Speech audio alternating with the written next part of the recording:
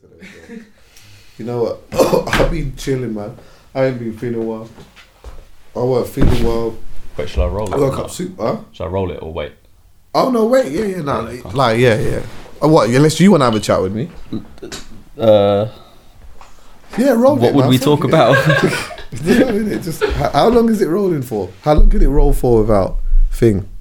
Well, I'm right here, so I can stop and start it. Yeah, bro, you need a microphone, bro. Like, seriously, why do you not like you? I told you before. Yeah. Before bring a microphone, you brought a microphone, and then I keep you brought it for 2 episodes, and then you never bring it again, and you got a big bag. That's why I don't put it in there, because it's already like heavy and stuff like that.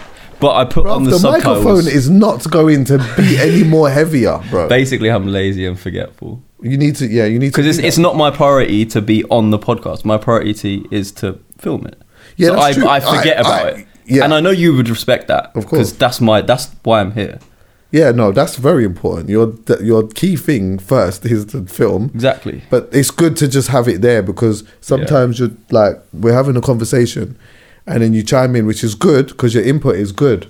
But you, like, when it's at a distance, I understand how some people will just be like, oh man, just I get it as be well. on the microphone. Do you know what I'm saying? And I hear it as well, because when I'm editing, I can just about hear my voice. Yeah. And the thing is, that's cool. But then it just means that, like, visually, you should really put the subtitles, because people are like watching this on the TV or whatever, and they're like, they don't have surround sound and shit, so they're just chilling, and then it gets to a point where it's low, and then they can't. Do you get what I'm saying? Yeah. So I was editing the one from yesterday. Is that up yet? Well, I mean, is it? You haven't even sent me what you want. I sent you the audio. Yeah, but you haven't said like which part. The whole thing. Oh, okay. Yeah. It'll be ready for tomorrow. Okay, cool. But I didn't write subtitles, but I said I wrote on the thing and I said I'm sorry, I can't be bothered to put subtitles, but I like to bring my mic or I'll shut up from now on. You said that for I've written it on there. So if I don't bring my mic from now on, I'm just gonna not say a word. Yeah, I hear that, because it's only fair to the people listening. Yeah, I'm losing my voice, man. Like, I felt it from when we recorded yesterday, but I woke up today. It's mad, you know, like, you wake up and I don't speak straight away, so I don't know that I ain't got a voice. So I've like had food, brushed my teeth, whatever, all of that shit. Went to the barbershop now, tried to have a conversation, bruv, and then all of a sudden now my voice is like this. I'm like, shit, bro. Like, I just clean lost it. It was worse this morning.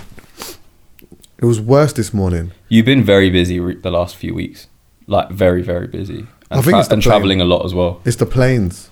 Yeah, you've taken a lot of flights in the last month. It's the planes, man. Like, I feel like when it's, especially long distance flights as well, it's like as soon as I get on the plane, bro, when it takes off, obviously all that air conditioning and shit like that, it fucks my sinuses up, man.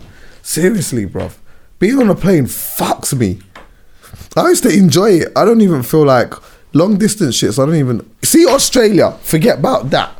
Oh, I've done that a few times now. A few times? Yeah, I've got family there. For 24 hours, or have you done the layover? No, well, when I did it, there was no direct flight. Okay. Well, there still isn't a direct flight to Sydney. You can go to Perth directly, I think, but that's the wrong side of the country. Okay. But it's like, in total time of traveling, it's like 26 hours. 20 staff. Including the time that you spend in the layover, like the hour or two there. That. Yeah. Like, seriously. Plus you got to get into the airport, waking up beforehand, and then getting home from You got to be there 2 hours before. So really, it's like a 30-hour day if you don't sleep. And I can't sleep on planes as well, so I just fuck. Yeah, I can sleep now. I'm very happy about that. Can you? Yeah, but the thing is, I don't sleep for time. I just sleep like, when I get on the plane, yeah, it'll be one of them ones where I fall asleep when I open my eyes. I think, I slept for time. Then I look and I've only slept for half an hour or 45 minutes or whatever. Do you feel worse when you wake up after a half an hour sleep? Or an hour's sleep? Like on every day. Like every day, if I go home and I just sleep nap for half an hour, then I feel like, if say there was a time when I was going gym with Manny in the morning at 6 a.m, I come home, I'd have a nap for half an hour, but I'd feel fucked. Yeah, I feel the same way. I can't nap. I feel 10 times worse when I wake up, bro. Yeah, napping is mad. Yeah. But you know what, yeah? On the plane, it's all right because I know how it works. So what I do is, bam, I get on the plane now, I put something on, I watch it, I feel tired after 10 minutes, yeah.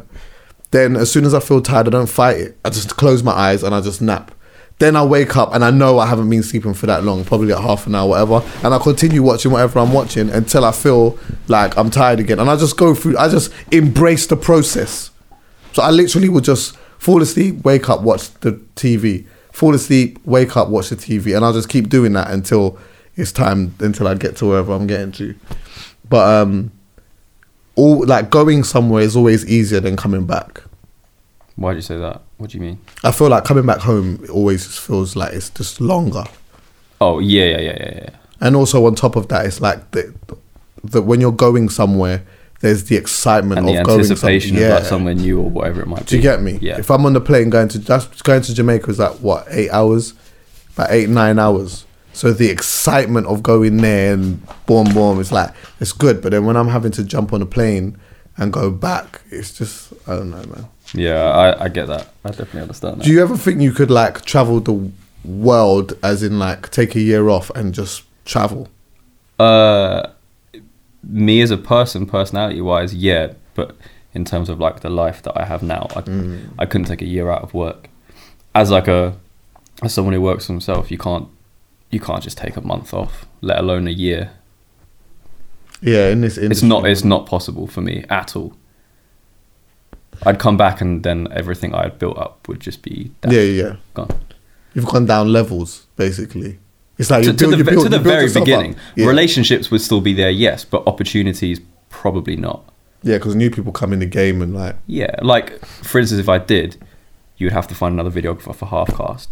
If I come back in a year's time and that videographer's working well, why would you bother switching back to me?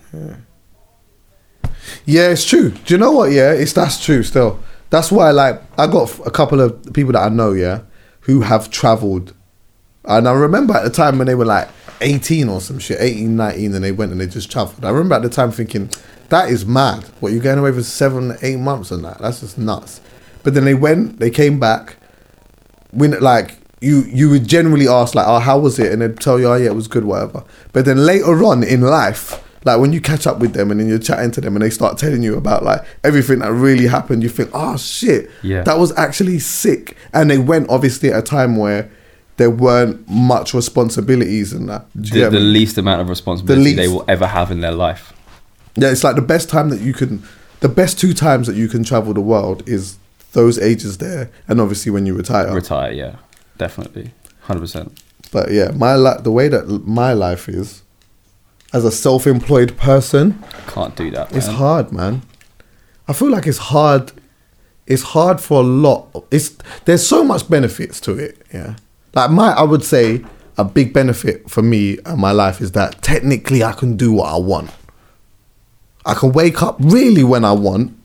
Not necessarily, obviously when you've got jobs or whatever, but like it's just the flexibility of being able to say, yeah, I'm not doing this. The idea that you can do what you want. But I think people who don't work for themselves mistake that for like, oh, I could wake up at 12 o'clock every day. Yeah, no. You can't, because then you're going to miss out on opportunities. Yeah, and technically whatever. You might be contracted to do certain types of jobs and all of these type of things. You don't have to take that contract, and you could sacrifice that so you could wake up at a later time every day. You understand? But that's an opportunity gone. Yes, exactly. There is consequences to waking up late. Yeah, definitely.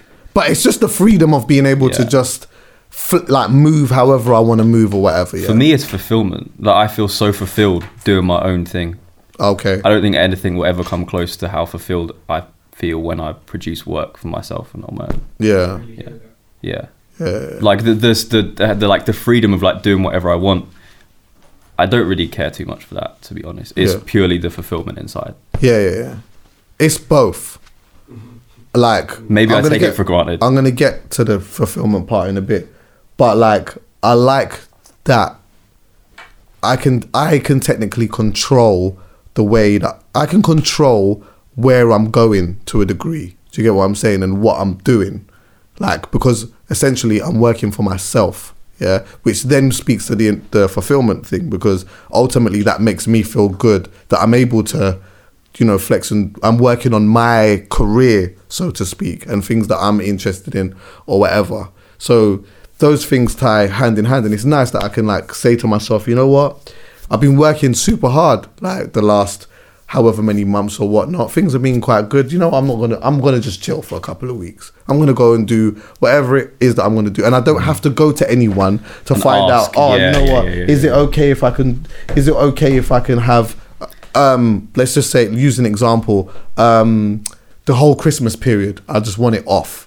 For some people, that is, especially if you're working in retail, which is not a bad thing, by the way. No, but if you're working in, imagine you're working in like, face. If you're working in Nike Town or something like that, and you want Christmas and New Year's Eve off, like you can't book that off. Yeah, that's like part of the agreement. You're gonna have to quit if you want that off. Yeah. That's like part of the agreement. You have to do that. Yeah. So it's like those type of things are kind of like, yeah, I can do that, but the downside in it is sometimes the mentality that you can find yourself in by controlling your career and doing what you want and like working on your career. I think there's two extremes to that. You feel like, for me, there was like a long period of time where I actually did not want to go on any holidays, and I didn't want to be away from nothing. That's where I'm at now. I'm thinking, if I go away, I remember the time here where I went to Jamaica for the first time with my brethren. It was two of us. Well, there was 2 friends, 2 cousins. We're all very close, yeah. And they've organised this trip now to go to Jamaica around the time when I think it was like Prince William was getting married or some shit like that. So there was extra bank holidays. So now as a DJ, that's an extra busy time for me because there's more bank holidays and like, do you get what I'm saying? It's more P's. But for them, it's like extra time off work. So it's like, yeah, they can go on a holiday. They're like, yeah, let's go. And you're kind of like the opposite of like, oh, but I'm missing out so much. So reluctant. Like, yeah. I reluctantly paid the deposit. And even when I paid the deposit, there was a part of me that was kind of on a vibe of, I'm not even going to go. I'm going to write this money off. There's the possibility. I'm going to let the man them down. I'm going to give them an excuse and I'm going to let them down. Now, ultimately, it ended up being one of the best holidays I've ever been on in my life. I had such a good time. But just that barrier of like, I need to work. I need to work. As a self-employed person, it costs double to take time off. Of course. It costs the money that the trip costs. Yes. But you're also out of pocket because you're not working during that period of time. So we don't get paid. So you don't get paid holiday. It's not like where if you're employed by someone else, you can take time off and your check still comes in every month. Yeah. Like that's amazing. And I'm very envious of that. But we do not have that luxury. Yeah. And that is, I think, a huge downside. Envious of it to a point, because I used to be envious of it. But I think when you start making more money, then you become less envious of it. Because then you start finding yourself in a position where you get a little bit, where you are a bit more financially comfortable, where it's like, okay, cool. It may be, the money may differ every month. Yeah. It may still differ, but you've put yourself in a position where it's okay. Like we don't have limitations to how much we can earn in a month. We could, if we're working hella hard and hella smart, tens of thousands in a month. But if you're employed, like you might make bonuses and whatnot, but like you're getting that amount. I could make 0 in 1 month. How about that? That's the thing. I could make actually just nothing. Like not even £1. Not 1 penny. But I could make get the bag. You could make yearly salaries a month. Bag in 1 month. Yeah. Do you get what I'm saying? And it's nuts as well. You know, it's funny, yeah? So one day, I was talking to my mum's husband about something, like some kind of thing, some job that I did or whatever it was, yeah? And he was like, what, did you get paid for that or whatever? And I was like, yeah, of course. And like, he's never asked me before, like, how much do you get paid or whatever it was, yeah? But I think I just said, like, I said to him, right, you know that I got, like, thing. And he was like, what? And I was know where like, you're going with this. But then I was like, you know what? And then he mentioned to my mum, and my mum was like, really? I know why. I sat down with them, yeah, and I said to them, that actually sounds amazing. Yes. But that's not consistent. No. It's amazing when it's consistent. I said, because, you know, it is, yeah, when you look at that one bag, it seems like that's just the greatest thing, yeah? But then when you look at the financial year and how much I made in that year, it's just very average. that year. It just meant that that particular job that I got was a big one. My aim is to put myself in a position where I can get these types of jobs regularly so that you could look at me and be like... So then you can go, yo... Do you get what I'm saying? Not even so people can look at you, but so you can go yourself, yo, I'm making bank now. Exactly. Yeah, exactly. I hear that. And then it's more warranted when you come to me and you're like, what is that you're doing? And that, and do you understand what I'm saying? Then it makes sense in your head. Yeah. I hear that. It's mad. It's like with being self-employed, to every downside there's an upside, and to every upside there's a downside. Like every aspect of working for yourself has a positive and comes with a negative as well. What's the hardest thing for you? Right now, the hardest thing for me is consistent income. I'm in a position where I've got quite a lot of opportunities to work with different people and do different things, which is amazing.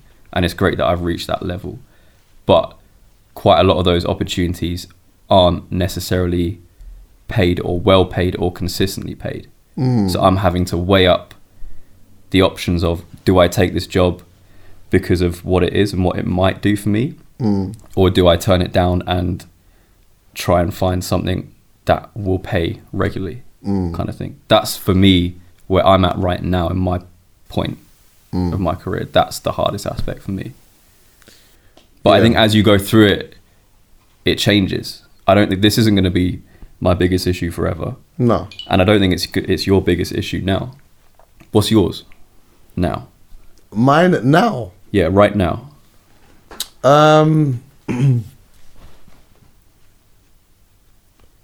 My biggest issue now is more like I want to be able to get into the property game. I want to start building a property portfolio. But as a self-employed person, it's very difficult to do that because they ultimately want to be able to see like what you've been doing for X, Y, Z years and all of these type of things. And it's like if I was in a regular job, I would have been able to do that, and I would have been able to pattern that up a lot more easier than it has been for me now. Now it's just bare stress in fucking so many different things that you have to do and show and like be consistent in, and like it's a lot of hard work where like I just wish it was just a lot more simpler. Do you know what I mean? You get to a certain age where you want to start like looking at like, ways of like investing your money and doing certain things or whatever. And like my best friends are so advanced in that, and elements of it is because now, both of my best friends in particular, they run their own businesses, yeah. But before that, they had jobs and they were working for a long time doing these jobs, and like both of them were career jobs as well. So it wasn't just just a thing. Like both of them, one of them obviously works in music, and that was a career thing or whatever. But he'd been doing that for a while, and he had a consistent paycheck. But he was really successful in that too, which was good. So boom. Now when he's gone on to owning his own business and all of that stuff, he still has years of being able to say, I did this and that. And the same with my other best friend. He's got bare yards all over the fucking place now.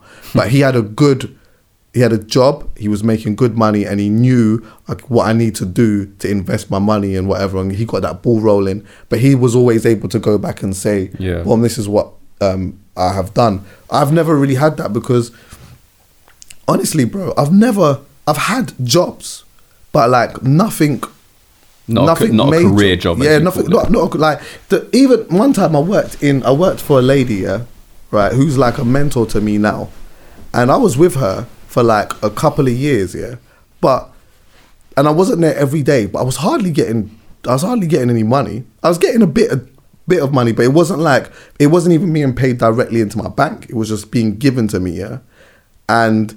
Oh, cash in hand. Yes, exactly. And then without getting into too much detail, it was all right because I was doing, so there was an unproductive side to my life. So it kind of just worked so well with what you were doing. It was all right. It was like, basically, my whole thing was this, like I know what this thing is, what I'm doing is not good, but that's okay, because at some point I've got something I'm interested in and that I want to do. So I'm going to get out of this. Yeah. It's just a matter of when, finding myself in a position where I could kind of step away from that and fully focus on this.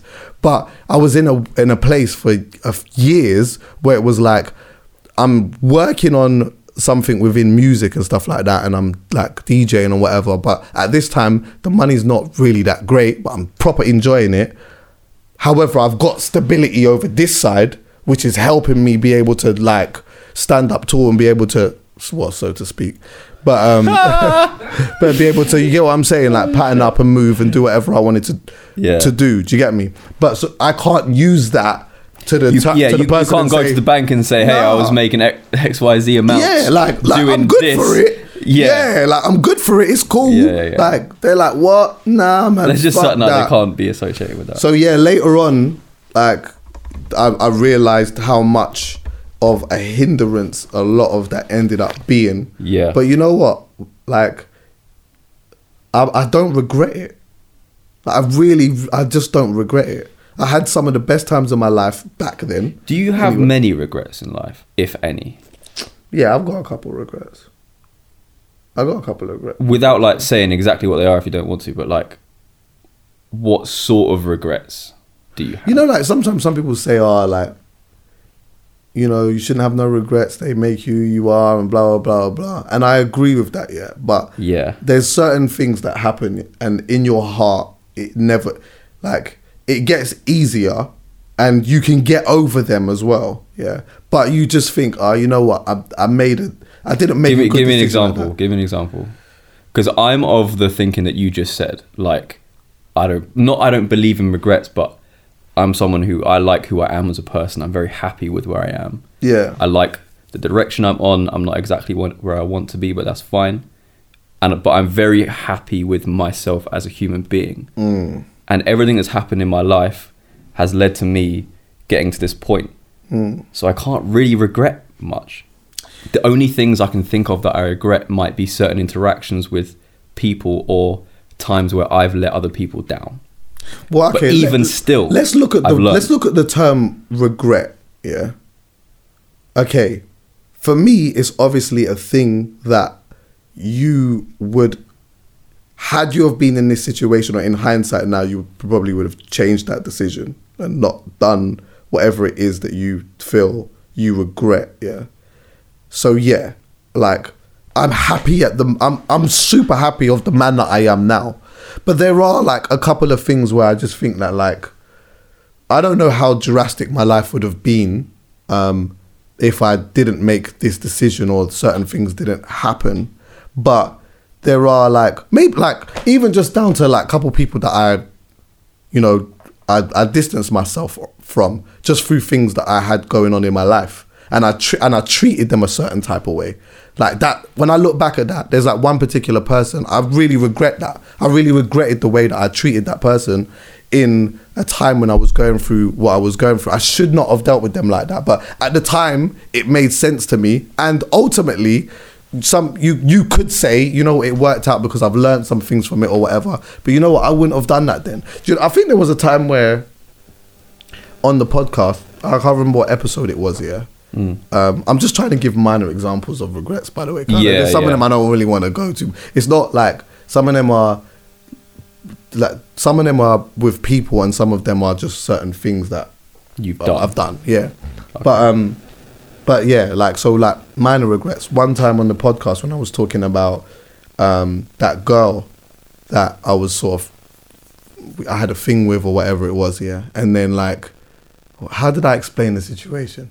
I think I said something along the lines of like, I ended up fobbing her off somehow. She was like my brethren. We ended up doing a thing. And then like, I remember she was like a sex addict, bro. So imagine, right? I was going through, I was in a not good space. Yeah. Seriously, in my life. And she came along. And we was brethren for time, bro. Like we was brethren. But it was always one of them things where it was like, I didn't think that she was attracted to me like that. When I met her, I didn't think that she was attracted to me. Do you remember the story I'm telling you now? No, but okay. You might remember it like this. Boom. I was first holiday with the man them. the guy that actually met her, one of my brethren or whatever, that met her, he was the looker.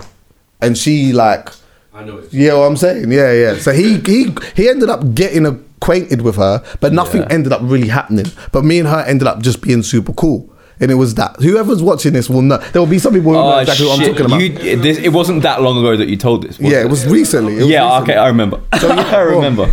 So anyway, cut a long story short, whatever. Pause just real quick. Okay. Yeah, so cut a long story now. Boom. We flipping, like we're just friends, whatever. Like, there's certain things in the story I didn't tell. I might as well tell it now. Yeah. Wait, hold on. Get to the regret part though. I'm gonna get to the regret part, but I like telling. Yeah, go on. Indulge yourself. So anyway, boom. Like, so we're cool now. Whatever. I've accepted the fact that we're just brethren, and that's it. Like, she's good looking, but we're just cool. Yeah. But we just occasionally go out for a drink, go out to eat. I talk about girls, she talk about guys, whatever. And then I remember one time I'm driving my car and I got my hand on the gear stick, and she put her hand on top of my hand on the gear stick, and I'm kind of like, rah, like she's got a hand on my hand kind of vibe. Like, she's not really done that before. Anyway, cut a long story short, boom. Things started happening, but I was very unhappy at that time. So it was weird. It's like, imagine I'm sexually active with a girl who I'm very attracted to, who's my brethren, who I thought was my brethren anyway. And then now this is happening, but I'm not in a good space, so I can't really enjoy it as much as I would like to have enjoyed it, yeah? I did enjoy it, but there was just like, you know what? Like, I'm still not, it's not making me feel better. Do you know what I mean?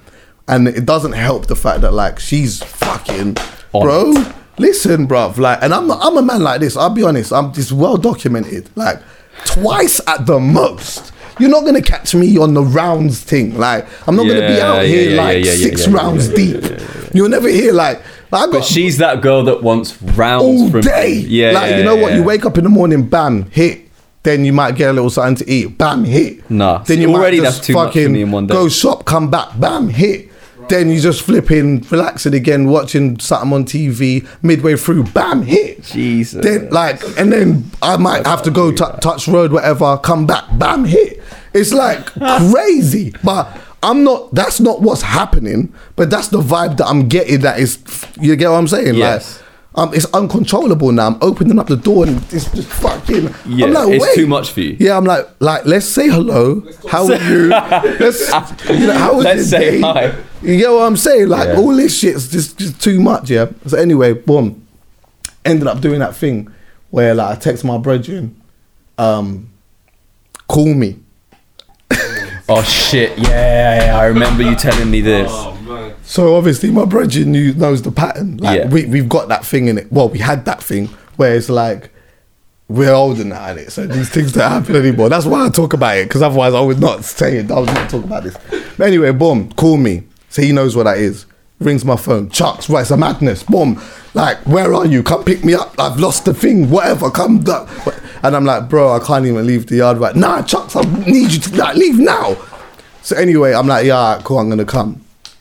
Who was that? It's my brethren. Like, it's a bit of a madness, but I'm not leaving. But the way that we'd make it extra believable now is he'd ring me again. Yeah. So I answered have you left yet, bruv? What? It's a man, like, fucking, I'm out here, bro. I'm stranded. It's this, that, and man, them chasing after me. And, you know what, babes, you know what? It's fucking mad out here. Like, I've got to fucking leave. You and your boy really had the... Yeah, it was mad. So anyway, I've left and I've gone to my mum's.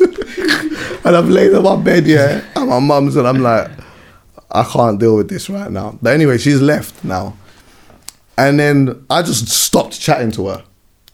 I just thought, you know what? I can't I need to focus. From that moment? Yeah, I just thought, you know what? I need to focus on like getting better and feeling better and understanding why I'm feeling the way that I am. So I completely locked her up. I did not message her. She rang me.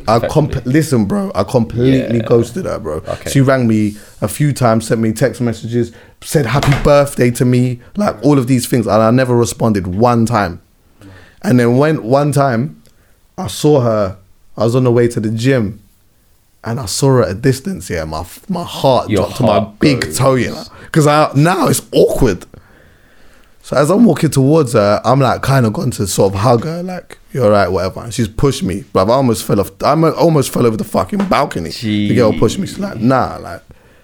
Fair enough. And then like I went into the gym. I remember I telling like a couple of the guys I was training with at the time, and I felt so bad for that because she had done nothing but treat me good. I know like we were friends, and then it got like this, but she always just like had so much respect for me and always had nice things to say to me and like was really encouraging, and like she just dealt with me in a real good way, and I treated her super bad, bro. And so I regretted that. Like I like in some way I kind of wish that we didn't have do what we did, yeah. Even though it was I'm not gonna lie, it was good. But at the same time I kind of feel like, you know, I found myself in this position now, and if there was anyone that I shouldn't have dealt with like that, it was 100% her. And I'm so happy that I got to explain it to her in the end. It was like maybe a couple of years later, but she just messaged me one time and she was just kind of like, you know what, I hope you're okay. And I thought, you know what, I sent her a long message, you know what, we need to chat like X, Y, Z. And she was like, cool. I went and met her, and I was 100% honest with her. I even told her about the thing about my brethren and that calling me on the phone. I told her, I said everything. I laid it all out, and I just said, I was like very apologetic, and I wanted her to know that I had a lot of respect for her, but like I was just being super duper selfish, and which isn't a bad thing, because sometimes you have to be, but you dealt with it cowardly. 100%. I should have just said to her, do you know what? I can't even do this right now because I don't feel good within myself and whatever. So that was that's fair enough. That's definitely a fair regret. Like I think the way we can deal with people at times, I believe you can definitely regret that, and I think you should. Work-wise, I've only got one regret work-wise. Go on. Just choosing to work with someone that my gut told me at the time I probably shouldn't. Yeah, I hear that stuff. But look at your face. His face is going red and everything. Well, because I can't say it, but I hear that you stuff. know what I'm on about. But yeah, that's the only regret. But it's a regret because I didn't trust my instinct. And my instinct told me from the get-go, I don't trust this person. Yeah. And I even told it to them directly. I said to them at one point, I don't trust you. And they said, cool. But I still didn't listen to myself. Yeah, sometimes you have to listen to your gut. The only thing is sometimes your gut can be wrong. But sometimes you have to trust that, man. Yeah. Sometimes you have to trust it. Especially when you're judging by how often your gut has been right. Because there are times where you look at like trusting your gut and you're like, okay, cool, yeah, I dodged one. do you know, I was wrong here. But it's okay. It's okay to be wrong. It's okay for the gut to be wrong. But if your gut's wrong bare times, then it's different. Yeah, see, the thing is, I don't listen to mine enough. But I always look at it in hindsight, and I can't lie. A good like 80% of the time, maybe more, my gut is right in the end. Yeah. But I've never actually listened to it and like had the balls to go, you know what, I don't feel like this is right for whatever reason. Yeah. Even if I can't really process the reason, it just doesn't feel right. Yeah. I've never had the balls to really do that. So I've always fallen for that in a sense. Yeah. But looking back, my gut's normally right, bro. Yeah, same. My gut is usually always right. Yeah. I think that's a lesson I'm still learning the hard way, is I need to trust myself more. Yeah, man. That's key. Trusting yourself is so important, bro. I'm telling you. Trusting yourself is so important. But also having the courage to be able to have certain types of conversations is key too. Because you could trust your gut, yeah, but then it's how you deal with the situation. You know, like you might feel like, you know, this situation isn't for me. I don't trust this person, or I don't want to work with them, or I don't trust this girl, whatever it may be. But then ultimately how you can be judged is how you deal with that situation. You could then say, I don't trust them, and then you start answering the phone, you stop chatting to this person or whatever. And it doesn't always need to be that way. No. It could just be like, you know what, this particular thing isn't for me, and that's that. And I've got one of my close friends, who I'm going to have on a podcast one of these days. We're going to have a good chat. We've spoken about it a bunch of times, but that's something that I've always admired about him so much. He like, everyone always says, you know what, I will I don't mind putting myself in positions where I have to have an awkward conversation. A lot of people do say that, yeah. But when it's time to have it, there's not a lot of people that actually fulfill that. And he is consistent in having the awkward conversation. There's a problem, straight away, picking up the phone. See, like, that's something I really respect. What's the problem? Let's talk about it. Or he's the person who will, you know what, I'm feeling some type of way. I didn't like that. Bam. Talk about it. I'm just letting you know that I didn't like that. I had an issue with that. So you always know where he stands. Like, because he'll always pick up the phone. I feel like there's a big generation of people now. It's like they will have a big issue with their brethren, and the first thing they do is go straight online and then post like an indirect quote. See, that's bullshit. That says, you could never be someone's friend when such and such happens, and you've got to find your inner thing. And then they have a caption that says, like, you know when it happens to you. Or like, you know who you are. Yeah, you know who you are. And it's like, you're talking about you know if you've been this person. If the what? What do you say? If the shoe fits. If the shoe fits. If the shoe fits. Get out of here with that. Taking anything like that to social media, even before or after you've dealt with the situation, I'm not really for. I'm not really for. But that's something that I really respect about working with Julie, is that she's like... super transparent. Like ridiculously, and it just makes things so much easier. I really like her input on things and her perspective, and I like how she delivers it.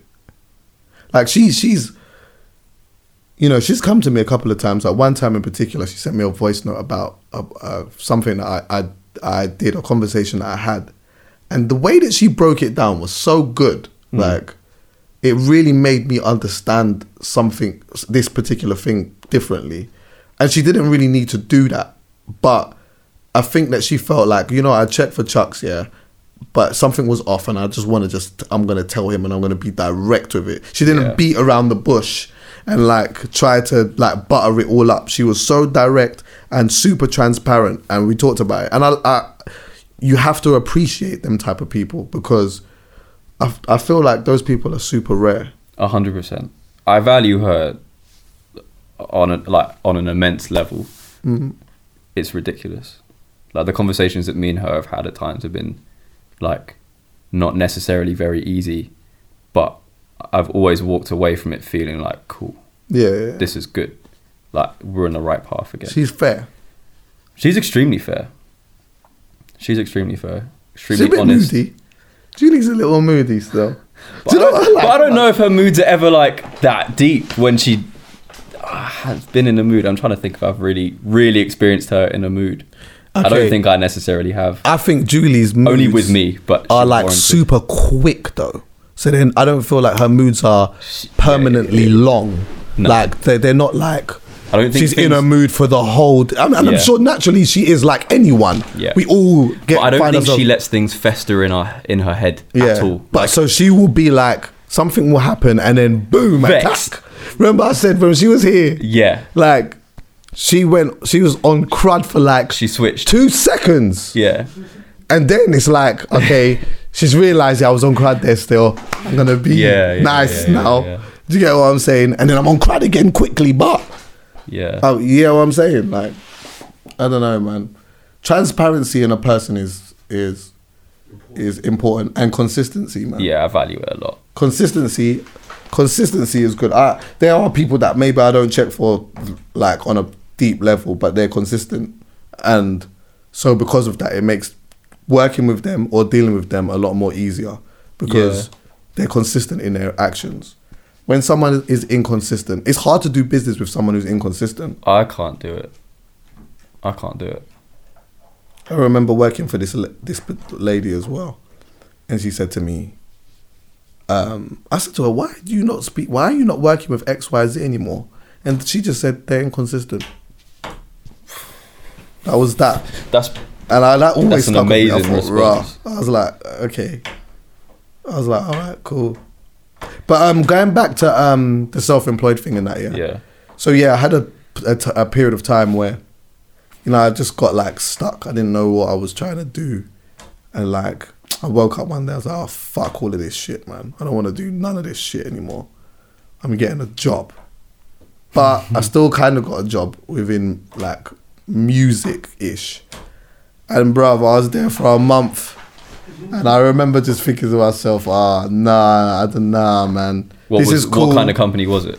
What did they do? It was good. To be fair, it was good. They treated me quite well. I was working for a company that they put on a festival. And so I was working on, and like, so what I was actually doing was pretty good. But the environment I was working in, I wasn't used to. So it's like I'm going into with it too much. Nah, not really. Like I felt like I did my job very well. There was a part in it where it was like I had to interview dance DJs and shit. Yeah. Yeah. I think you've said this a few times in the pod. And that was sick because at that point I was trying to understand a lot of them anyway. Yeah. And like what was making it so big. I remember me and you had a conversation in your car a while ago. You were like, "Yeah, I actually like house music and dance music," and I was like, "What?" Yeah. I like Afro house and I like techno. Could not believe it. You were like, "Yeah, one year I went to We Are Festival on my own or something like that." I went to We Are Festival and I went to EDC, Electronic Dance. Electronic Daisy Carnival. Or Daisy, one of the two. It used to be called Dance, and I think they changed it, but it was EDC. I went there on my own. I went to a bunch of festivals. I went really to Steve shocked. Aoki on my ones. That was nuts. I just wanted to see what that was like. This man's out there throwing cakes at people and shit. I know. I went to see him at Brixton Academy last year. I went there. This year. No, this year. I was at it this year. I went to it like 5 years ago. Yeah, he's crazy. Yeah, Did you watch a documentary about him? No. It's on Netflix. Bro, watch it. He's nuts. His whole family are like mad famous. Oh, for real? His dad started Benihana. Oh, yeah, I knew that. Chain. Yeah, I knew that, yeah. And his sister is like a ridiculously big actress. She was in like one of the original Fast and Furious films, but she's been in loads of stuff since then. Oh. Like their whole family is like on ridiculous levels. Yeah. That's nuts. Yeah, that's mad. I knew that his dad started Benihana though. But yeah, I had a lot of conversations with a lot of these DJs and stuff, and that was good. Like going in the fact that they trusted me to sit in a room with like a little dictaphone thing and just like give me their telephone number and just ring them. Yeah. And I had like, 20 minutes with some, and I had like 45 minutes with some, like some of them had things to do, but they enjoyed having the conversation, which was nice. So we would just be talking, but then I'd have to type it all up and shit. But I enjoyed that because I was learning something from it and I was making my own understanding from something. But as a whole, obviously being there in the morning, leaving late, and it was kind of, for a company that does what it does, it was kind of quiet in there. Like everyone was not talking to each other.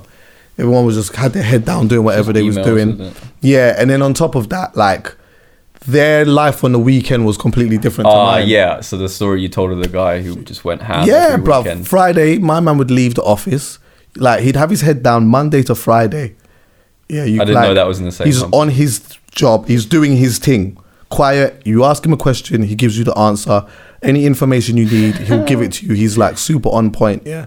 So you come Friday, bruv. This man will leave the office, roll back on Monday, and the man's telling me, I'm asking him, what have you done? What did you do on the weekend? And he's like, don't remember. I don't even remember. And I haven't been home. I haven't been home. Like literally, I know that my missus is going to kill me, but it was one of them ones. I popped some pills, I did this and that, and all kinds of shit. There's so many people in this industry that live similar and that's to that. Casual. Yeah. Like, that was like, man was not battering an eyelid today. I was like, oh, really? Okay, cool. Cracking back on again. I'm like, what? No, let's talk about this. Like, what do you mean? So, what? And you know what? I'm like, so what time did you pop this pill? And then where was you at this time? And then so when you had to come down, where was you? What, you cracked back on again? Any of those questions, bro. He's like, I don't even, bro. He's like, bro. Then it's like, Chuck's fucking, like, you're asking too much questions. Just get on with work, bro. Yeah. Bro, ring this guy. You see what I mean? But no, it was enjoyable, but there was obviously that time where it was kind of like, yeah, this just definitely isn't for me. Yeah. Being here like that. You know what I mean? What did you go on to after that? Like directly after that month there, what did you do? Did you carry on? After the festival, so I actually worked at the festival as well. Yeah. I was like taking the DJs to their tent to do whatever. I remember as well, you know what? I remember Loco Dice, yeah. Oh, Loco Dice is sick. I took him to his tent, yeah, to play. And I'll never forget, I can't remember who was playing before him, but the tent was still lit. But see when Loco Dice came on, big bruv, man. Oh my God, and big y'all. Yeah. Like it's like all of them, it's like all the girls in this festival at this point as well knew Loco Dice is on at like 5:30 or whatever. So they're all in there. The tent is ram and it's a vibe. Yeah. Bro. And like that was super inspiring, like seeing just how like he's controlling the crowd with the music and just like people are loving him, but they're enjoying it as well. Like everyone just, it's like, it was a good moment to watch, man. Like, so yeah, I did all of that. And so I did all of that stuff and I loved it. And then that was it. I can't remember exactly what I did after that. I think I just went quiet. I was still like doing some DJ gigs or whatever. Were you still doing your unproductive stuff at that point? Yes. So you kind of went back into but that. I stopped. But by then it was super slow. Like I wasn't focusing on it, and I didn't really want to. I'm at a point now. I don't want to do that now. Yeah. Do you get what I'm saying? Do you remember? Roughly. I was like maybe mid-20s. Okay, cool. Mid-20s. But like now I'm like, shit. Okay, cool. This like my thing is how it is, but it's purposely like that.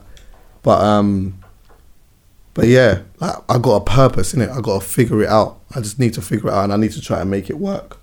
So yeah, I tell you one thing that I really did. Yeah, I literally had to like sort of rebrand, rebuild, and like just crack on and just hope that at some point things start paying off. Yeah. Because there was like, I never went and studied and had the degrees or anything like that. I went to college and stuff. Yeah. But I didn't have a major thing that I could fall back on.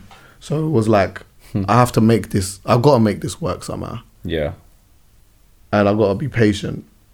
Yeah, that's kind of how I feel as well. That's the patient stuff is super important. I was speaking to my little brother the other day, yesterday actually. And we have some really good conversations on the phone. He's at a stage where he's like, he's figured out what he wants to do, but he still has this pressure. He's 19. That's young to figure out what you want to do. Of course, exactly. But that's sick. Yeah, he's like proper on it and he's trying to cut through and he's trying to do certain things or whatever. But like, you know, he said to me, oh, you know what, like, I just don't want to be where I'm at.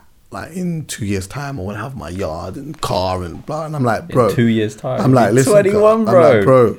They said, you're super young. Yeah. Trust me when I tell you, yeah. It may not feel like it, but you are incredibly young. Yeah. And on top of that, things are different in today's society to how it was 30, 40 years ago.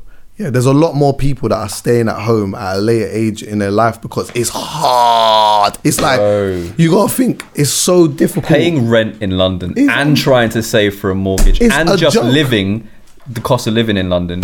Bro, do you know how much money you have to be on to actually be successful with that? Yes, exactly. That's ridiculous. If you can go and pay rent somewhere in London save for a mortgage, you have actually... You've cracked it. Bruv, I'm telling you. So much respect You are doing your thing. What? Right, if my parents lived in London, best believe I would still be there. But a lot of people as well, like there's a lot of people that have had inheritance in some way, shape or form. For example... you know, maybe someone may have died and then had an inheritance, which has kind of given them a boost to be able to get something. Yeah. Or like some people have had parents that have like either remortgaged their house to help their kids, or there was like one man that lives on my road in particular, actually, yeah. What he did was, I can't remember exactly what the situation was, but he'd given one of his daughters some money like years ago, which then that daughter went on to invest and whatever and like being able to just set her life up, yeah. But he wasn't able to do it for the other daughter. So what he did do was he sold his house. Yeah. He sold his house and he gave her a chunk of that money and he just downsized. Yeah. So he was able to help her be able to like start and do all of these type of things. So those are like some of the benefits that some people have in order to be able to make things happen. Not everyone has that. And some people are still able to make things happen even though they don't have that. Yeah. But ultimately, in general, in London in particularly, it is fucking, in particular, hard. It is super duper hard. But it's not impossible. No. You just need to have a certain type of perspective, and you have to have patience. I was just about to say, going back to the whole point of what you were saying about patience, bro. But you know what I also said? Yeah, I said, what is the most important thing to you? What is the most important thing to you right now? And the response was like making a career of doing what he wants to do. So I said to him, right, so that is the important thing. Now you have to work on the important thing, and all of the other things that you are mentioning to me will all start falling into place. You will eventually get your house. You will eventually get your car. You will get all of these things that you want, but you have to focus on the thing that is important. If all you're doing is focusing on, you just want the car, or you just want the house. Then okay, what might happen is you might find yourself in a position where you might get it. You might get the car. You may not be ready for it though. Exactly. You may not be able to afford it properly. Like, because you can find yourself in positions like going back to kind of what you said before, like when you were speaking about, you were saying that your stepdad. Yeah. When you mentioned that, like, you got paid a certain amount for something, like that check one day could be enough to get that car, but what about rent for the next year? All right, then. What about food for the next year? Yeah, exactly. You may be able to afford that, not afford it, pay for it in a moment, but can you live if you still do that? Yeah. Also, though, cool, boom, I've got it, but bam, petrol now. Insurance now. Bro. Road tax now. I got friends. Oh, wait, I ain't done. I got friends. Wait, that's exactly what I was what'd you say? Finish. Tires. Oh, right, shit. boom. You lick a curb now, because this is the thing. You get a car, and you find yourself in situations where it's unexpected expenditure. Yes. Yeah? Someone was telling me that it's 180 for Range Rover tyre worth. Yes, you get what I'm saying? 180. Listen, but even then it's like, boom, I'm driving my car, bam, tyre pops, boom, 50, quick, £70, whatever it may be. God forbid you have some problem with the engine. The engine. Or gearbox. Blood. All right, let me tell you then you are done out here, Let me tell you about my first whip. Done. Yeah? Let me tell you about my first whip. So I've got this whip now, and now it's lit.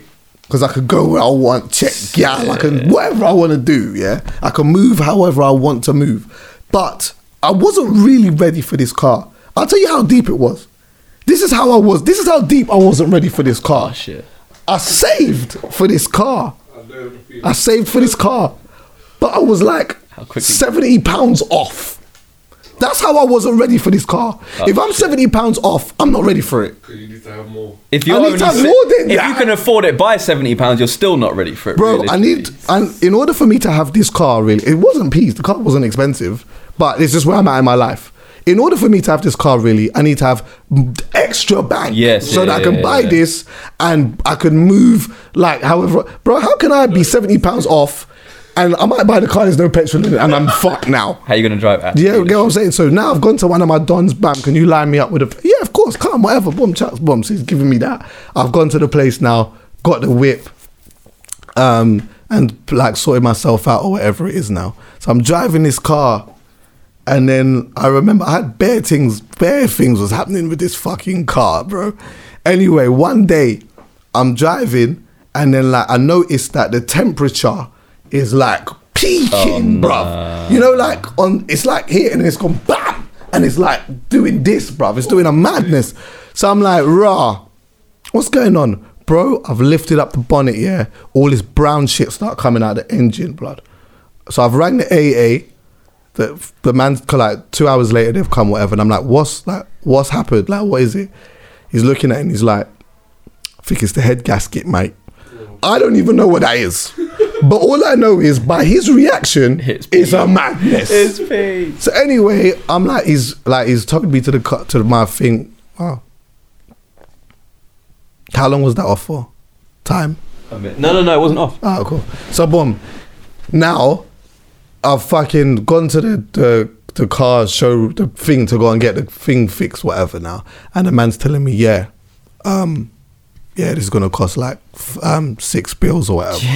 So it's like, do you get what I'm saying? It's like, I didn't account for this. So now that's 6 bills out of the blue. Fines. That's the next thing. Fine. When you're not ready for a whip, yeah. That's more in your control. Of course. So you say that, but that's still a part of it at times. Because you could get yourself in a situation, unfortunately. Sometimes you don't even know it happened, bruv. Like, you could be extra You could be extra vigilant and probably avoid all that. But I get it. You're a human being and you make mistakes. You will make mistakes. The point is that it's something that you didn't account for. Do you get what I'm saying? So bam, now this is, and you might, the thing is on top of that, you may not even really have the money for that now. No. So you're like, you know what, cool, I'm gonna hold on this fine and I'll pay it when I get the bank. But that bank ain't come in yet and this has gone higher. The late fee. And you're like, you know what, don't worry, it's calm because I've got this coming in. Bam, it gets higher. Next minute now, bam, bailiff knock on your door now. And then it's a note saying what? Yeah, 8/5. And you're like, what? How did it get here? So the whole point of all of what I'm saying is that you can get something, but you're just not ready for it, bro. Yeah. Focus on what you want to do to get to there. And that stuff will happen if you're focused and hardworking enough. Yeah. Most likely. But man, it's difficult though. Yeah, it's hard, man. Like, it's not easy. Like, living here. Also, at 19 years old, he says by 2 years he's gonna be Chris. He wants to be in a certain position, bro. If you only figure out what you want to do at 30, you've still got another 35, 40 years of working life left. Yeah, bro. You have got time. He's gonna smash it. Trust me. I think my generation is specifically feels a hell of a lot of pressure to know what we want to do and do what we want to do young. Yeah. And if you haven't got a mortgage by 25, fuck you. You're not doing anything. That's because ridiculous. That's because there's bare people on the internet. Bare people on the internet. But also, I feel like our school system doesn't help that. Like, if you're someone who wants to pursue something like a degree in something, you pretty much have to know what degree you want to do by the time you're 16, bro. Because you have to choose the right GCSEs, then the right A-levels, then get to the university. That's too young. Yeah, that's true. How many people really know what they actually want to do at 16? Yeah, that's mad, bro. That's mad. I guess a lot of that shit comes down to like your parents and that. You know what? Be a doctor, man. Sure. Could do. Like, be a nurse or be a this or whatever. But even if you don't have a pushy parent and you're still trying to figure out what you want to do, someone will just come and just say, like, you'll sit down with someone and they will usually just give you just a couple of like. What I like just the normal generic things that you would do in life. Be a doctor, a nurse, a lawyer. You might a tradespert, like you might get into the trade aspect. Worker, banker. Yeah, banker, like, but a lot of those things are just super generic. But now I think there's so many examples of people that are doing amazing stuff outside of all of that.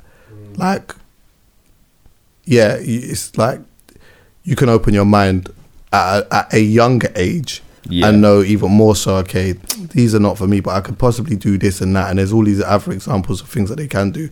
But then also, when you have too much choice, that's what makes it difficult too, you know? Yeah, I agree. And when we're looking around on social media and seeing, like, the people who have managed to achieve ridiculous things at a young age, you feel pressure to, like, live up to that. Yeah, definitely. But, like, you forget that you're looking at the 0.00001% of the population that have actually managed to do that. Yeah. But because you see it and everyone else is kind of glorifying it, you feel like if you don't live up to that, you're unsuccessful. That's true. Which is nuts. Crazy. Yeah, it's crazy. Well, listen, bruv, I'm trying to get out of here. I don't know where the fuck Poet is. I'm ringing him now. He fully didn't turn up.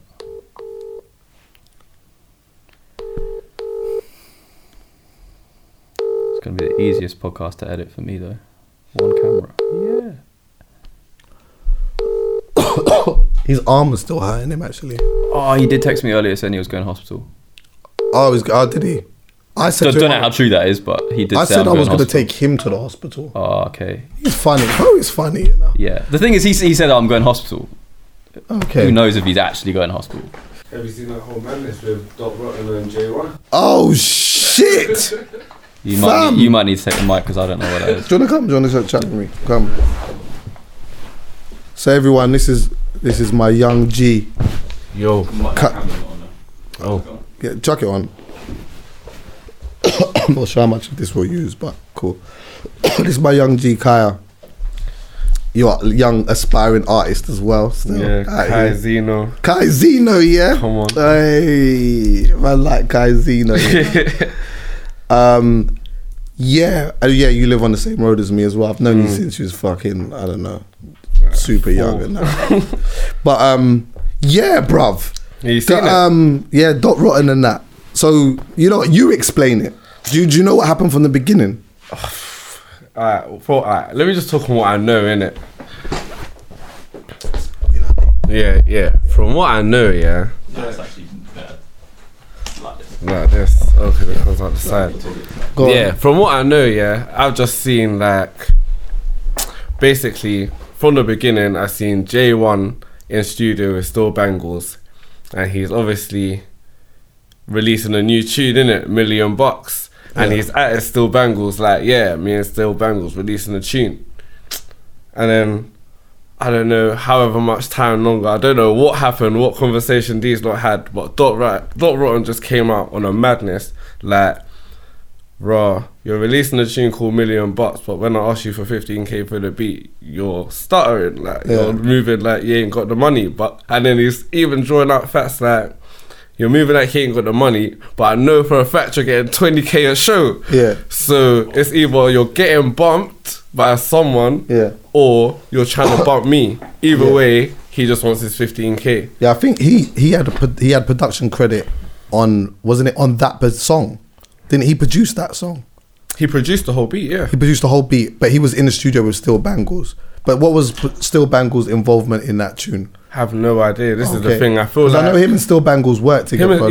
They definitely work together. All it seemed to me, obviously, he need like it seemed like J1 was gonna release this song without mention of Dot Rotten. Like, exactly, like and not paying for the beat. And this is the thing, yeah.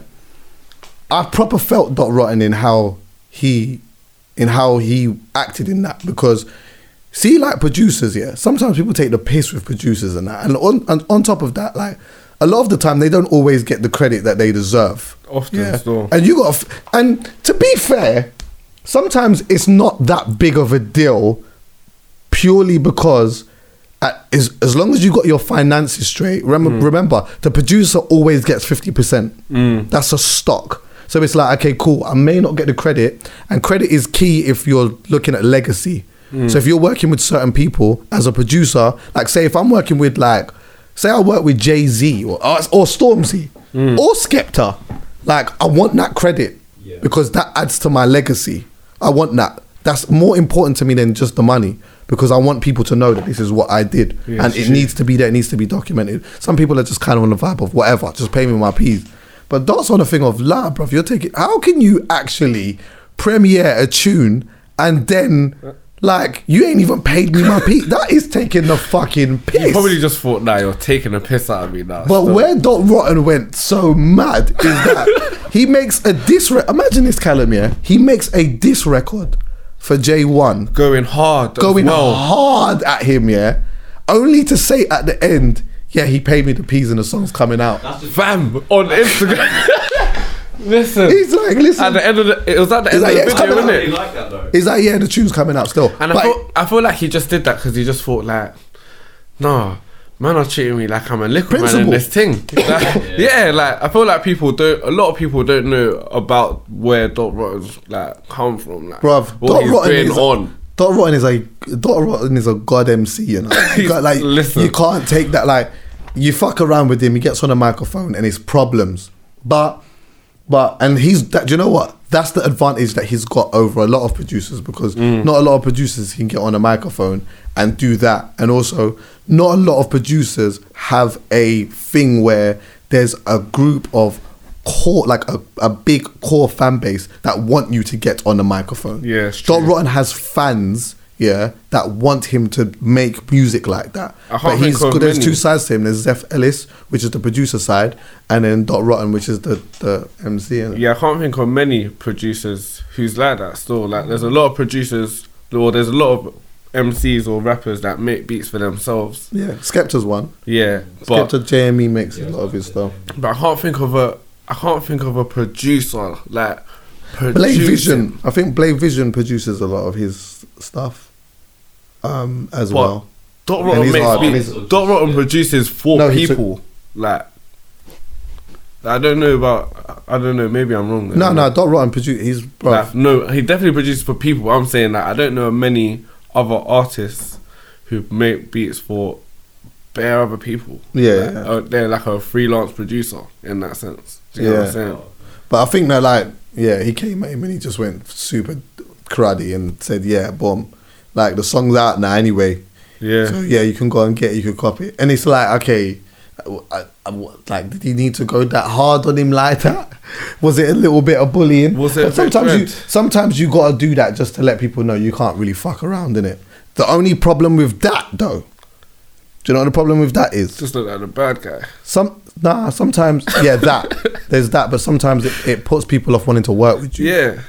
Because if you already have a persona, or people already know you to be hard work or a headache, then you do something like that, it can be taken out of context a bit. And then also some people will be like, he's good, but you know what? I don't even want to work with my man because he might just get upset. He might get upset. And you know what? Before you know it now, I'm trying to get a beat from my man and I found myself in a lyrical war. I found myself in some lyrical confrontation. He tells you 15, you tell him maybe 10, and it's on now. It's on. But pay these fucking producers, man. Yeah, give them the money, bruv. Like, give them the money. If a man tells you this is how much it costs, then just give him the fucking money, or don't use it. You're in that position as well. Yeah, bruv. And I feel like credit's important as well. Like, I feel like credit is an important thing. Yeah, it is. Like, even if it's like in a video, like someone's made you a banging beat. If the tune is banging, and like 75% of the reason that the tune's banging is because the beat is hard. Like, all you have to do is say produced by so and so. Is J1 independent?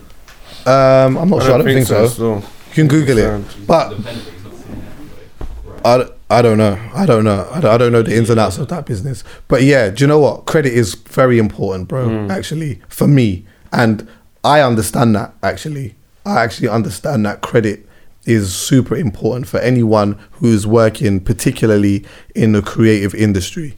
Definitely. If you take part in something, then you should always fight for your credit, for you to have credit, for you to be able to be known that you took part in it. Because you know what, the money and stuff is good, but the credit for the legacy is just so much better, man. Imagine like there's a piece of work out there that is an absolute classic. It's an absolute timeless classic, and you was a part of it, and no one knows you for that. And it's like having credit can lead to so much other opportunities. Especially as a producer, a videographer.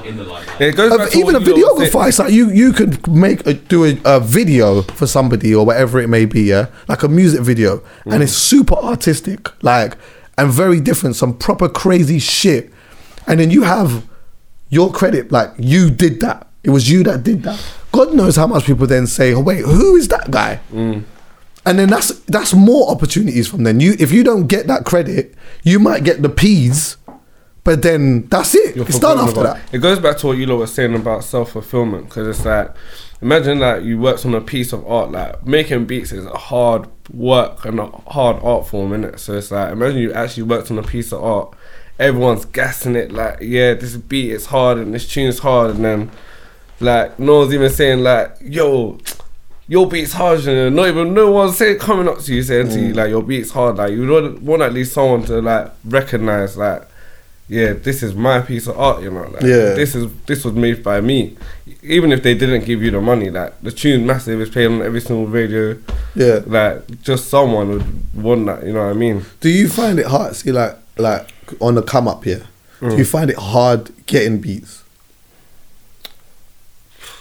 Yeah, because like getting beats right now is more like it's a lot of like searching on YouTube. Recently, a lot of people have sent me beats, like just emailed me randomly, and like that's good. But I feel like it's hard to find producers that you want to work with and that also actually want to work with you. Yeah, and it's hard to be on YouTube all the time and find beats that's actually for you. Do you know what I mean? Yeah. So it's like finding beats is kind of half the challenge, because then you also got to write to it. Because like you might find a beat that you actually like, but you might not vibes with it like that. And say, but then do you like it then? Do you know what it is? I feel like for me, I can appreciate the way like a banging beat. Like I might not make bare trap songs or bare trap like whatever type of song. Like same way I don't like make no house music, but if you show me a house beat and it's good and I'm vibing with it, do you know what I'm saying? But I could never make a tune to it.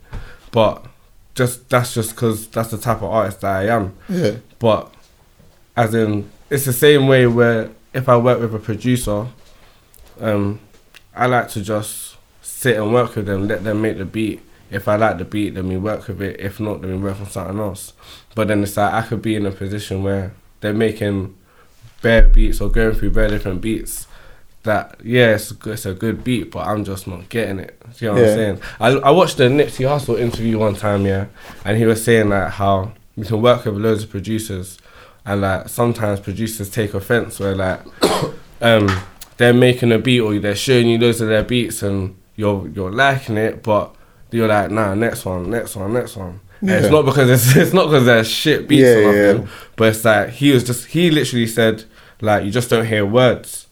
Yeah. Because music is a spiritual thing. Like when the producer made the beat, like they heard it in their head and then created it. Yeah. Same way when a rapper hears a beat, they hear the words. They just write it down. Do you know what I'm saying? So it's like I can hear something that I proper like, but someone else, that's for someone else to make something banging. Do you know what I'm saying? Do you know, it's interesting you say that, yeah? I remember years ago, I watched a Jay-Z documentary it was around the time he was making the Black Album, which was his retirement album, yeah? He was saying he was going to retire. And then like there's some video footage of him. He basically hired out a complex of studios, and he had all these different producers in there working and making beats for him. So he had like Just Blaze in one studio, Timbaland in another studio, Neptunes in another studio. He had them all in the studio working. I feel like and then he goes into Timbaland's studio, and like he's like, play me some beats. So Timbaland's like playing, just going through like some beats, and you can see like Timbaland's proper trying to sell them to him because he's like nodding his head, whatever, yeah. But Jay's like, nah. And then he gets to one particular tune and you see Jay's face like change up. It's like, you know what I mean? Different. And then, but what was funny about that, he ended up making a tune called Dirt Off Your Shoulders from that. But I remember when he went and he was flicking through those beats, later on, some of those other beats that he flicked through ended up being big songs for other people as well. And it gets like that. Now, I wanted to ask you this though, See, like, in terms of like negotiating beats, as a young artist coming up, when someone gives you a beat, what kind of conversations are you having business-wise? Like what are you having like... Are you making agreements, or are you just saying, you know what, here's 2 bills or however much, and that's that? You know what, I'm trying to understand the business side of music a lot more in it, so that I can negotiate things like that. But I already know things like a producer's going to get 50% of the royalties or whatever if it's negotiated in that way.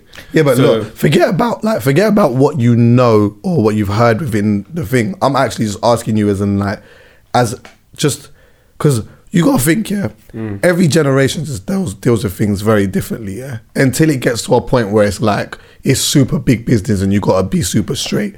But when you're on the come up and you're just trying to find beats, the same way a producer is trying to find someone to rap on them, when you go on YouTube, you find a beat or someone's beat that you like or whatever, what do? You hit them up Can I get the beat? What does he say?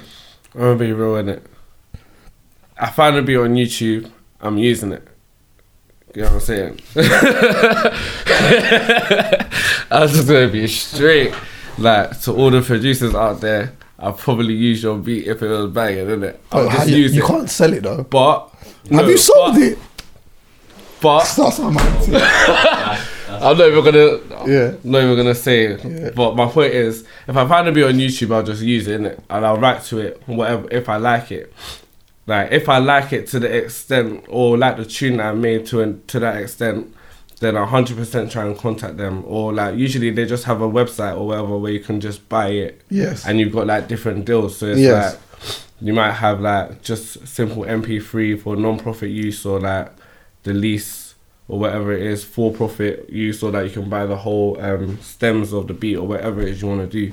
But if it's like that, like I actually want to put it out there like that, then yeah, I'll buy it. But if it's just a beat that I like, then I'll just write to it. That's interesting. That's good. Still, I like that. I like the fact that you can just go on like someone's website, whatever, and just buy all the stems and do your thing. It's nuts though, because do you still get your publishing, right? If you have publishing, like would you still get your royalties off that? Because if I've paid you, yes. Yeah. If I've paid you for the beat, that's that. Yeah, no. Some of them is like you just buy the beat and you own the beat, and that's that. How much of it do you own really though? Because really, obviously, they still must make their royalties from that. They must. That's if they. But then I feel like. That's good. You know, I'm going to speak to a young producer. Yeah, I want to know how you lot. I just want to know how you lot move. I feel like I would want to know that as well, because I feel like a lot of these producers, they put out beats, and like a lot of people are getting finessed in it. I've heard beats on Apple Music, Spotify, where the beat is saying to me, "This guy didn't pay for his beat." You know what I'm saying? Yeah. Like, there's them kind of tags on the beat, and it's actually saying that on the track with man's voice recorded over it. Yeah. So it's like people are just doing that, like downloading the beat, recording over it, putting it out same way. Yeah. But it's like there are ways for them to make money, because a lot of them do sell bare beats or like a beat pack or like.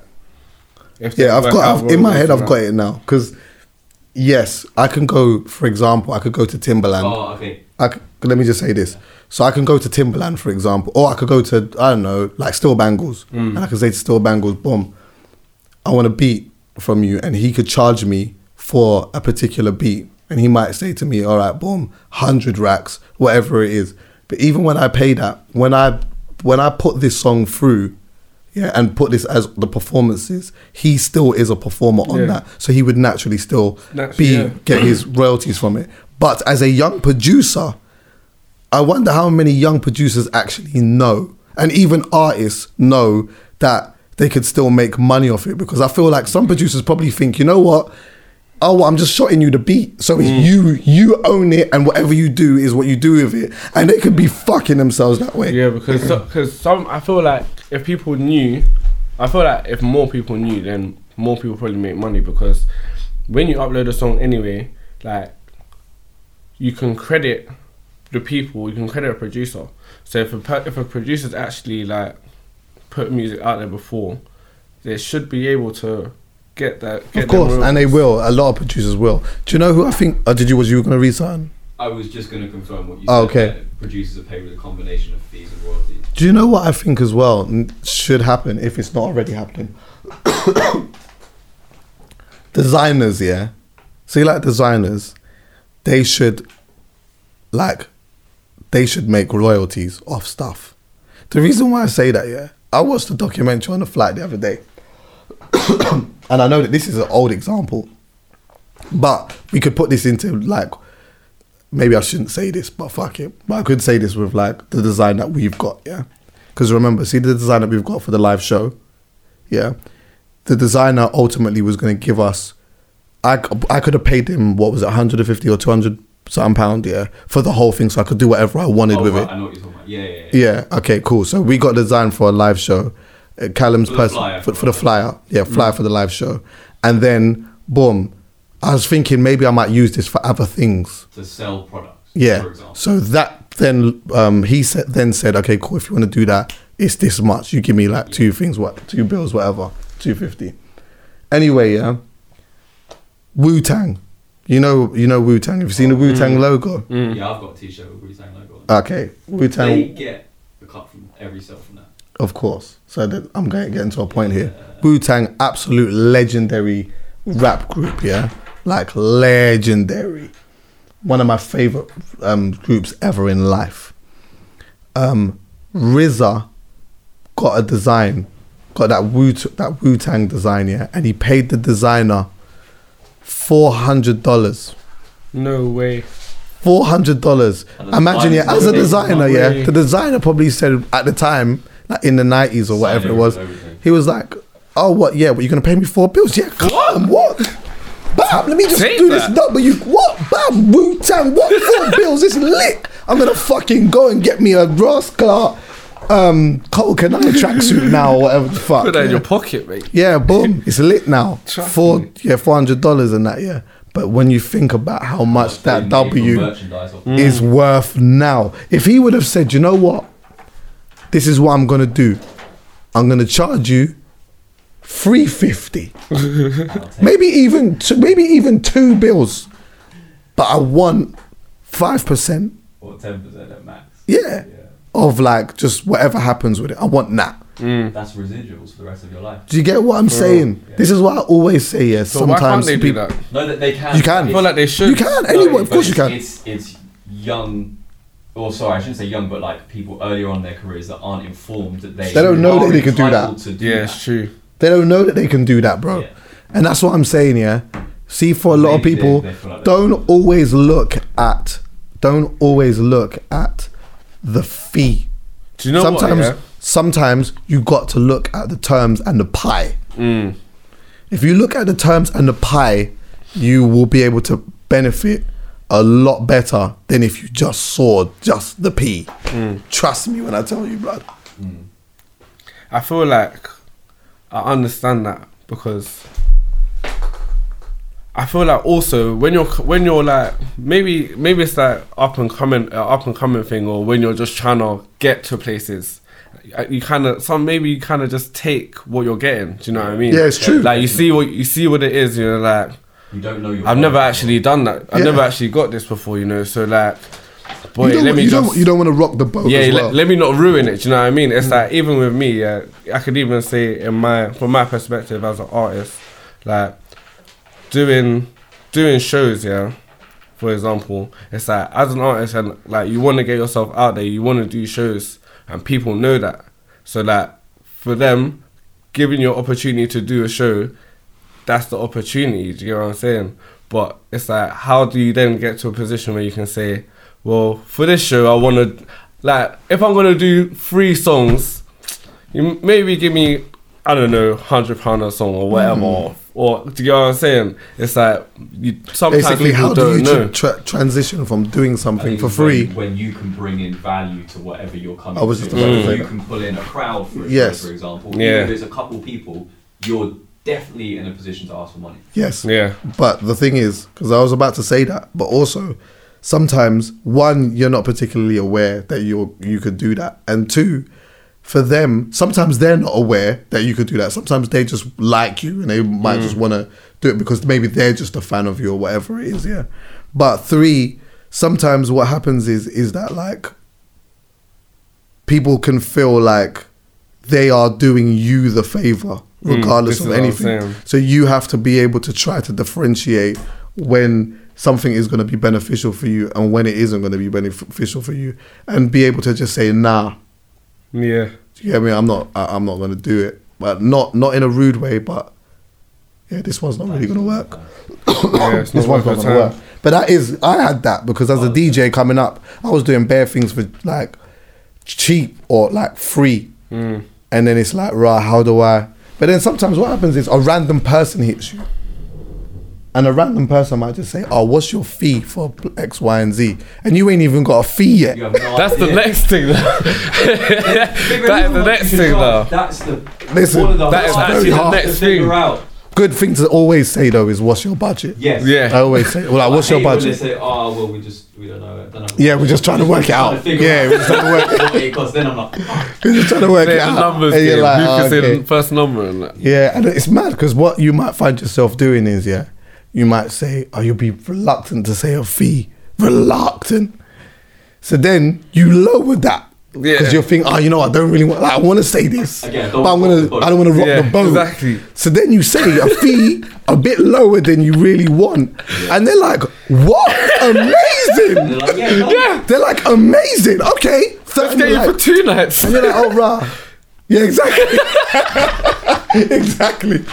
And then you're kind of like, "Oh, rah." They was expecting you to say a lot more. Oh, fuck, man. But then you don't want to say something, that's just ridiculous. Do you get what I'm saying? So it's like you got to gauge it, innit? But once you start finding it, I feel like every period of time it changes. Even now for me, bro.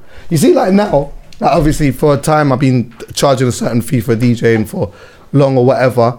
And then now I think, you know what? I can get a bit more now. I can, innit? But I maybe could have before. But I just didn't feel like, I didn't really want to, you know what I mean? I feel like that's what Callum said. You just have to you have to be able to justify it. Like, you have to be able to say, like, you have to pay me this because of this, and that's that. That's just that. Like, just have to be firm. Poet's someone that's good at working that out, like working out his value. Yeah, I've noticed that from what he says as well. Poet is so good at, like, I'll tell you something here. If he ever stops doing what he's doing and he just decides that he wants to take care of talent, bruv, God, he will make one of the he will get you, bro. He will get you the greatest jobs. He will get you the greatest jobs and the best fee for where you're at, and he will raise it. And you know what? Do you know who's what do you call it? Testament to that. I've been doing this thing with Vice, and I remember like the guy was saying to me, there's a couple of people that are really good at negotiating their fees and stuff like that, and I don't really want to say their names because fuck it, I'm not throwing anyone under the bus. But he said Alhan is very good, Julie is very good, and he said Poet is very good. It did get to a point where like some people just get a bit too expensive, so they can't really use them for whatever. But it's just the fact that someone will say, you know what, you know, this is what you need to do, and this is who you need to speak to, because they are so good at negotiating what needs to happen from then on. So, but yeah, man. Well, boy, we've been here for a minute now. Poet hasn't turned up, and but anyway, listen, bro. Listen, you know what I mean? Yeah. Thanks for bringing me, man. Yeah, exactly. I just rang him. I thought, you know what, come roll with me, innit? You weren't supposed to be on the microphone. It is what it is. For real. But thanks for listening, everyone. And why is the microphone making that noise? Oh no, it's not.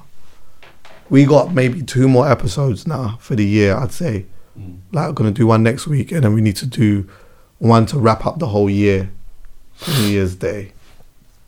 And then I don't know, I think I might need a break for a week or 2, man.